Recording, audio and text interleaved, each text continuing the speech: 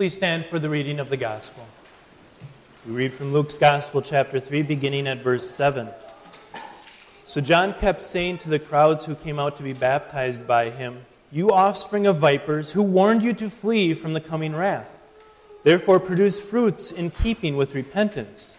Do not even think of saying of yourselves, 'We have Abraham as our father,' because I tell you that God is able to raise up children for Abraham from these stones. Even now the axe is ready to strike the root of the trees, so every tree that does not produce good fruit is going to be cut down and thrown into the fire." The crowds began to ask him, "What should we do then?" He answered them, "Whoever has 2 shirts should share with a person who has none, and whoever has food should do the same." Tax collectors also came to be baptized. They said, "Teacher, what should we do?" To them he said, "Collect no more than what you were authorized to." Soldiers were also asking him, "And what should we do?" He told them, "Do not extort money from anyone by force or false accusation. Be satisfied with your wages." The people were waiting expectantly and were all wondering in their hearts if John might be the Christ. John answered them all, "I baptize you with water, but someone mightier than I is coming. I am not worthy to untie the strap of his sandals. He will baptize you with the Holy Spirit and fire. His winnowing shovel is in his hand, and he will thoroughly clean out his threshing floor. He will gather the wheat into his barn, and he will burn up the chaff with unquenchable fire." Then with many other words he appealed to them and was preaching good news to the people. This is the gospel of our Lord, we pray. Let the words of my mouth and the meditation of our hearts be pleasing in your sight, O Lord, our rock and our Redeemer. Amen. Please be seated. Your fellow redeemed friends in Christ Jesus, who is certainly coming soon. Time's running out.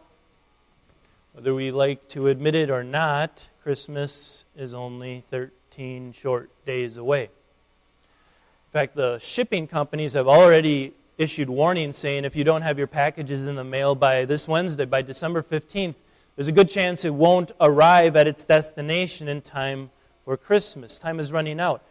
It's at this time of year you hear a lot of people say, I don't know where all the time went. Where did December go? It seems like it was just Thanksgiving and now it's almost Christmas. I have so much to do and so little time to do it in. How did it sneak up on me like this? Yet the reality is that if we're not ready for Christmas, it's not because this December was shorter than any other December or that God chopped some time out of each of our days. No, if we're not prepared for Christmas, we have no one but ourselves to blame. It's our own fault. The same is true of being prepared to receive Jesus as our Savior, and that when He comes in judgment. If we're not ready for Him to arrive, we can't blame anyone else. We can't say that we didn't know. We can't say that the Lord didn't warn us. We will have no one to blame but ourselves. The good news this morning is that God has sent a helper for us, someone to prepare us, to prepare the way for the Lord, to prepare us to receive Him when He returns in judgment. Now, without a doubt, many aspects of John's ministry are just downright strange, especially to our ears and our sensibilities today. First of all, he didn't set up shop in Jerusalem where all the people were. He set up shop out in the wilderness by the Jordan River where no one was. He didn't wear the attire of a priest or a rabbi, which he could have done because he was from the priestly line. Remember, his father Zechariah was a priest. No, he dressed himself up in camel's hair and survived on a diet of locusts and honey. And yet, as strange as John appeared and his ministry appeared to be, the people came out in droves. They came out from Jerusalem, out to the Jordan River, to see him and to hear him and to be baptized by him. That brings us to the weirdest part of all. Did you hear how he greeted them? "You offspring of vipers." Well, that's not any way to talk to somebody. I don't think if you were looking at an evangelism manual today that you would hear it suggested that, okay, if you want to start a conversation with somebody about Jesus, this is the way you start. Call him a viper. Call him a child of the devil. That's a good way to start. That'll get them on your side. Why did he speak with such venom? Well, you have to understand who was in his audience. Matthew tells us that it wasn't just crowds of tax collectors and soldiers and normal people going out there, but it was specifically Pharisees and Sadducees. And if you know anything about the Pharisees and the Sadducees, it's that they were children of Satan, what they taught and how they lived. They tried to pretend like they were better than your average person, when really, as Jesus called them, they were whitewashed walls. On the outside, they may have looked nice, but on the inside, they were rotten to the core. They were hypocrites. And John calls them out on it. But his job wasn't just to call them hypocrites, not to just make fun of them or mock them, but to expose the lies that they had been hiding behind. To expose their excuses for not actually doing what the Lord had been asking them to do for hundreds of years, repent and then produce fruits of repentance. John exposes 3 lies in particular. First of all, he says, "Who warned you to flee from the coming wrath? Therefore produce fruits in keeping with repentance." The Pharisees had basically been begging God to send His judgment for hundreds of years. For hundreds of years, they had refused to repent.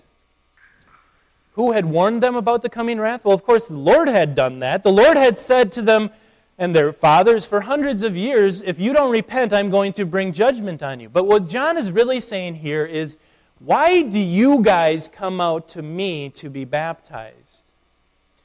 Because John knew them. He knew that they didn't think they needed to repent. They didn't think they needed to be baptized for the forgiveness of sins. He knew that they thought that they had all kinds of good works piled up that would be enough to satisfy God. They had circumcision. They had the 10% of their spices and money that they would give. They had their ceremonial washings. They had all of these good works piled up, and they thought, that's all we need. That's good enough. But again, even these good works, they covered up a sinful, impenitent heart in these Pharisees and Sadducees who refused to look to the Lord for forgiveness, who refused to confess their actual sins. And so John exposes their excuse, says, stop hiding behind what you think are your good works. Those are not going to stand up when the Lord appears in His wrath. They will be burned up in the fire of His anger. Then he picks out another excuse. He zeroes in on the excuse you might call salvation by heritage. He says, do not even think of saying to yourselves, we have Abraham as our father. Throughout Israel's history, this is kind of like the trump card that they would pull out anytime the Lord threatened to punish them. They would say, no, you can't do that. We have Abraham's blood flowing through our veins. We're children of Abraham. We're your chosen people. You owe us your mercy and your grace. When the reality was that the only reason that Israel was God's chosen people was because of His grace. They didn't deserve it. They didn't deserve to be His special people, the apple of His eye, the nation out of which the Savior would come. They didn't deserve any of that. And just as any parent knows, the longer a child stomps all over your grace, spits in your face when you show them goodwill, the more likely it is that that grace is going to be revoked. And that's what John is warning them of here. Yeah, you may have Abraham's blood flowing through your veins, but God doesn't need you, and God doesn't owe you anything. He can raise up children of Abraham out of these very stones. And when he was talking about stones there, he's probably referring to non-Jews, to Gentiles. He's saying, I don't need you Jewish people. You're not God's gift to earth.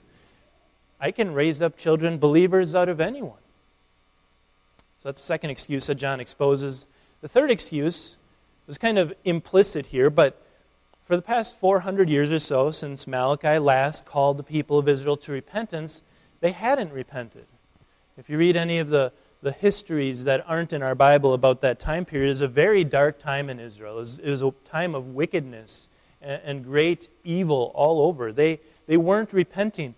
And they were kind of thinking, that repentance stuff, that turning away from sin and turning to God for forgiveness, yeah, we'll get around to that later. We've got more important things to do. We've got fields to plant. We've got people to marry. We've got all sorts of other things that are more important than repentance and faith. And so John warns them. He says, even now the axe is ready to strike the root of the tree, so every tree that does not produce good fruit is going to be cut down and thrown into the fire. Time is up. The Messiah is coming, he's telling them. Repent now. Bear fruits of repentance now before it's too late. Don't procrastinate and don't be lazy. So those three excuses that John exposes, he's showing them you're not ready. When the Messiah comes, you are not ready. Stop hiding behind these excuses. They are not going to save you when our Lord returns in wrath. If John were in this pulpit today, would he have any reason to call us the offspring of vipers, children of Satan? It is very easy to succumb to the world's idea of doing good this time of year, and that doing good makes up for whatever you've done bad. It's very easy to imagine, to be tempted to think that the good we do will satisfy God. That if we're just a little bit kinder to strangers, maybe we take it a little bit easier when we're driving, maybe we let someone go ahead of us in line, maybe we spend all sorts of time and effort trying to make Christmas very nice for our family and our friends. It's very easy for us to think, yeah, God should be happy with that. I don't really need to repent. I don't really need to confess that I haven't lived up to God's standard. I don't really need to change the way I'm living because look at all the good I've done. Just like those Pharisees, right? How easy it is for us to succumb to that. Or salvation by heritage. I don't think any of us have Abraham's blood flowing through our veins. If you do, well, that's okay. It doesn't disqualify you or anything. But we are Lutheran. And that comes with its own set of temptations, doesn't it? It's easy to think, well, we're Lutheran. We have the pure gospel. We've had the pure gospel for 500 years. God has got to be happy with us, right? We don't tolerate any false doctrine in these walls. We're the good guys. We even have our names on the very official-looking membership list at a Lutheran church, an Orthodox Lutheran church. God should be happy with that, right? That should be enough to qualify us for heaven on Judgment Day. Well, I hate to break it to you, but Jesus is not. When He returns, He's not coming into the church office here to see whose names are on the membership list. He's not looking at membership list. He's looking at your heart. That's what He's interested in. Would John see that we've procrastinated, that we've become lazy in our lives as Christians, that we've thought like those people in Israel did, yeah, this repentance stuff, this bearing fruit of repentance, this turning away from sin and living for God, this taking devotional life seriously, this praying without ceasing, this actually seen as my most important job as a parent to raise my children in the fear and knowledge of the Lord, this actually taking worship seriously, understanding that this is the most important hour of my week because this is when God Himself comes to me to restore me and to forgive me. Yeah, I got more important things to do than that, Lord. And just ask yourself, if you don't know the books of the Bible by heart, if you don't know the explanations to the Ten Commandments, or even know the Ten Commandments by heart, or if your catechism is sitting on a shelf under a pile of dust at home, how seriously are you really taking your growth in the Christian faith? How can you tell yourself, yes, Lord, I am advancing, I am growing, I am desiring to be sanctified just as you want me to if this is really the only time you ever spend in the Word of God? Could John call us the offspring of vipers this morning? The axe is at the foot of the trees. Jesus could return at any day now.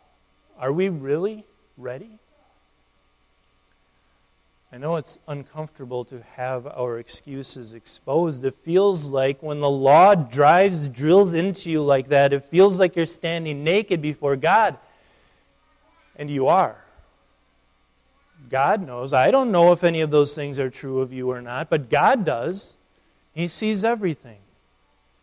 That's a good thing, to understand. It's a good thing to keep in mind. That none of our excuses will stand up to His judgment when He returns. It's good for us to be forced to ask, like that crowd, what are we going to do then?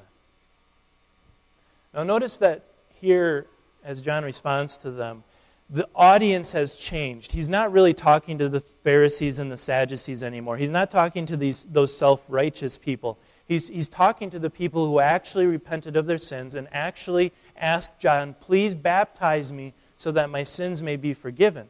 And so what John is responding to them with is, this is how you can now thank God for everything that He's done for you. These are justified people, and now John is moving into how to live a sanctified life. Well, he tells everyone in general, if God has blessed you materially, then share what you have with others. He tells the tax collectors, don't collect your taxes dishonestly. He tells the soldiers, don't extort. Don't take advantage of the power that you have to get bribes or skim money from people.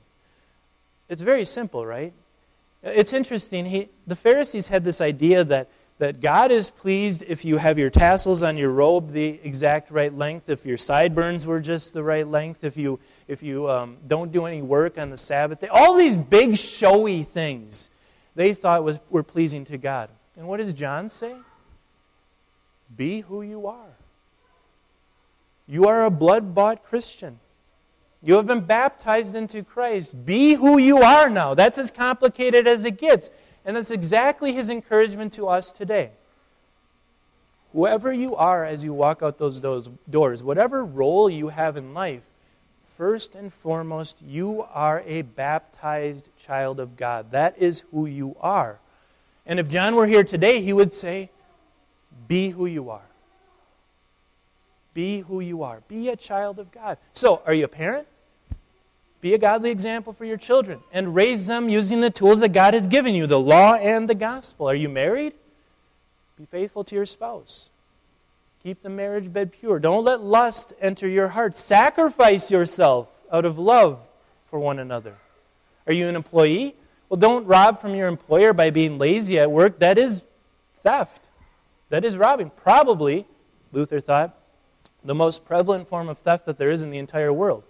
Of being lazy on the job, stealing time and stealing money from your employer. Don't do that anymore. You are a child of God. Has God blessed you materially? Share what you have with others. That's being a child of God. You know, Luther summed it up so succinctly. He said, if you want to know what God's will for your life in particular is, compare your life to the Ten Commandments. First, you need to confess all the times where you don't match up, where you have failed to keep the Ten Commandments. But then Luther says, then this wonderful thing happens where you can use those same Ten Commandments to show you how God wants you to live, using them as a guide. That is how we live as sanctified believers. That is how we be who we are, baptized children of God. John spoke in such a simple and yet profoundly powerful way that the people began to speculate about him. The people were waiting expectantly and were all wondering in their hearts if John might be the Christ. Now, John, with his characteristic bluntness, he doesn't lie to them, he doesn't deceive them. I think it might have been tempting for him to accept that praise, right? But he didn't. He said, I baptize you with water, but someone mightier than I is coming. I am not worthy to untie the strap of his sandals. He will baptize you with the Holy Spirit and with fire. Now, this is the second part of John's job description. After he's exposed the excuses that we use to not do what God wants us to do, to not repent, then he exalts Christ. He says, I'm not the Christ. Christ is so much greater than I am. I don't even deserve to untie his shoes. Now, the baptisms, you might be wondering about that. What's going on here with these two different baptisms? Well, John is comparing apples to oranges. He's using the same word, baptize, but he's using it in a literal way and then a metaphorical way. So the first time he says, I baptize with water. That is a genuine baptism for the forgiveness of sins, no different than what we do here today. But Jesus' baptism was different. The mightier one would baptize with the Holy Spirit and with fire, and that's not talking about Christian baptism, that's talking about the events of Pentecost, when the Holy Spirit came down in tongues of fire on the disciples. John also said this, that the mightier one would demonstrate his power in what he came to do. His winnowing shovel is in his hand, and he will thoroughly clean out his threshing floor. He will gather the wheat into his barn, but he will burn up the chaff with unquenchable fire. In one sentence, John summarizes what Jesus came to do. The two questions I think arise. Is this law or gospel here? You'd have to say both, right? It is good news that the Lord will come and he will gather in the wheat, that is his believers, and take us into the barn, that is heaven. That's good news. It's the strongest possible preaching of the law, though, to hear that if you're not found as the wheat, if you're not found worthy before Christ, he will burn you with unquenchable fire in hell forever. It is clear law and it is clear gospel. The other question I think arises is, when is this going to happen? Now, John seems to be combining both Jesus' first coming and his second coming into one here. He's not dividing between them. And that's important to understand because I don't really seem to recall Jesus burning anyone up during his ministry, right? He didn't do that. But he will when he returns. And what that means, John combining both his first and second coming together, is that this threshing floor, this separation, it's happening right now. Here and now is when Jesus is working to separate the wheat from the chaff. Right now, right here, those who are truly penitent of their sins are receiving the awesome assurance that their sins are forgiven, the comfort that they are at peace with God. Right now, those who refuse to repent of their sins are being told, Judgment Day is coming. You better repent. You're not ready. They are being warned. Right now this is happening. Right now Jesus is busy dividing believers from unbelievers using the Word of God. That's the good news for today. While the time is short and Jesus is coming in judgment, we know that he's already come. And the first time he came was not to condemn anyone, but to save a world of sinners. He came to provide the only excuse that will stand on the last day. Jesus' perfect life excuses all of those times where we have not taken devotional life seriously or prayed as much as we should, or been lazy in repentance, or thought, well, I'm a Lutheran, so I'm fine. I don't really need to repent. Jesus' perfect life excuses all of those sins. Jesus' innocent death excuses us from ever having to worry about burning in the fire of hell forever.